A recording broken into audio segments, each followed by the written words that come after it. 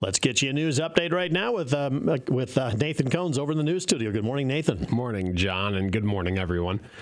Authorities in Greene County have requested assistance from the Iowa Division of Criminal Investigation to lead an inquiry into a possible gunshot wound in Grand Junction over the weekend. According to a press release from the Greene County Sheriff's Office, dispatchers received a call at approximately 9:52 p.m. on Saturday, February 4th, from the 100 block of Main Street of a report that the caller had fallen and hit their head against a door. But when Greene County Emergency Medical Services arrived on the scene, they determined the injury was a possible gunshot wound. An investigation into that incident is ongoing, but details, at least up to this point, very limited. Elsewhere in news, the next phase of Glidden's Liberty Rock Plaza is getting underway very soon, with the project now heading out to bid. In the summer of 2021, the city, with support from the community, moved a massive boulder into Northland Park just north of U.S. Highway 30. The Liberty Rock was then painted by well-known Freedom Rock artist Ray Bubba Sorensen II, and it highlights Glidden's ties to military service as well as the community's history. On Monday, January 23rd, the Glidden City Council officially put Phase 1 of the project into motion, and City Administrator Brooke Peterson says the council did approve a resolution soliciting bids for that next phase. Since this is largely funded with donations and grants, we have it broken down into a phase process. So right now we'd like to make the rock that we have already, it's already painted, we'd like to make it accessible so that people can come up on a trail extension and walk around the large painting and just kind of see it up close. It's best to be taken back, the entire picture from further away, but we do have a lot of requests to get up closer to the rock. She says that the project's concrete sidewalks and the electrical portions are currently out for bid. The project has been in the work for several years, and city officials did collect feedback from residents on what they would like the project to look like when it's completed.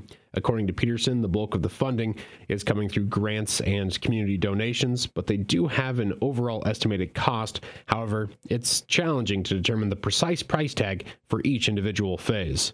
If we can get to the phase where we add the landscaping, we can purchase the plants and we can ask for volunteers to help us with the landscaping, which would cut down on the cost there. So a lot of the phases that we're trying to work through right now are a lot of things that are beyond the scope of what we can do as far as volunteer labor or upkeep.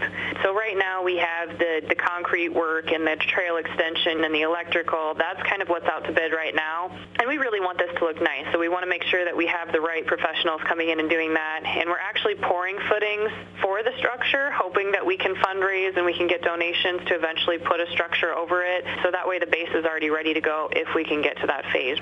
Their tentative plan is to have a contractor selected by February 27th in the hopes that construction can get underway early this spring. Work is projected to last only a few weeks once started. According to Peterson, Phase 1 of that Liberty Rock project is expected to cost anywhere from $30,000 to $40,000.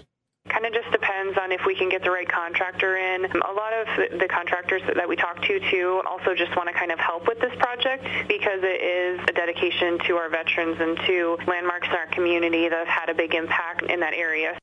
She says any money that they can save on the phases will go towards future work in the park. Most of the project's grants so far have been through the Albert Kruger Senior Trust and the Community Foundation of Carroll County. The Lakeview City Council has scheduled their public hearing for the fiscal year 2024 maximum property tax levy for Monday, February 20th. Since 2019, Iowa law requires cities to notify the public of any changes to most of their municipal levies.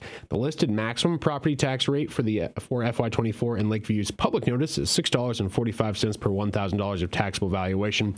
However, that figure does not include all levies utilized by the city, most notably the debt service levy.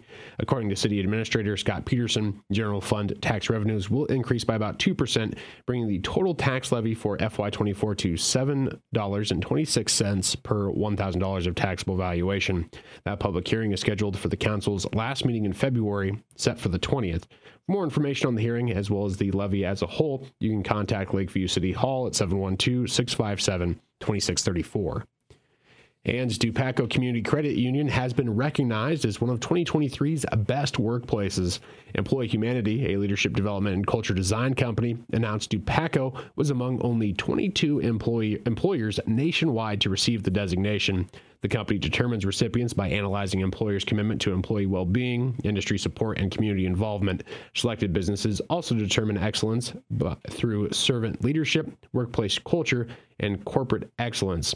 Employee Humanity also recognized Dupaco in August of last year with the firm's Excellence Award for its commitment to diversity and inclusion efforts and strong leadership. Dupaco currently employs over 650 people across more than 20 locations in Iowa, Illinois, and Wisconsin, including a branch right here in Carroll. And that is going to wrap up your KCIM 8 o'clock news. I'm Nathan Cones reporting. I appreciate it, Nathan. Thank you so much for the news update. Once again, all our local news and all of that stuff found on the website and the mobile app. So much great information there. If you haven't downloaded the mobile app, do that today. Again, totally free, and you'll get breaking news if you subscribe.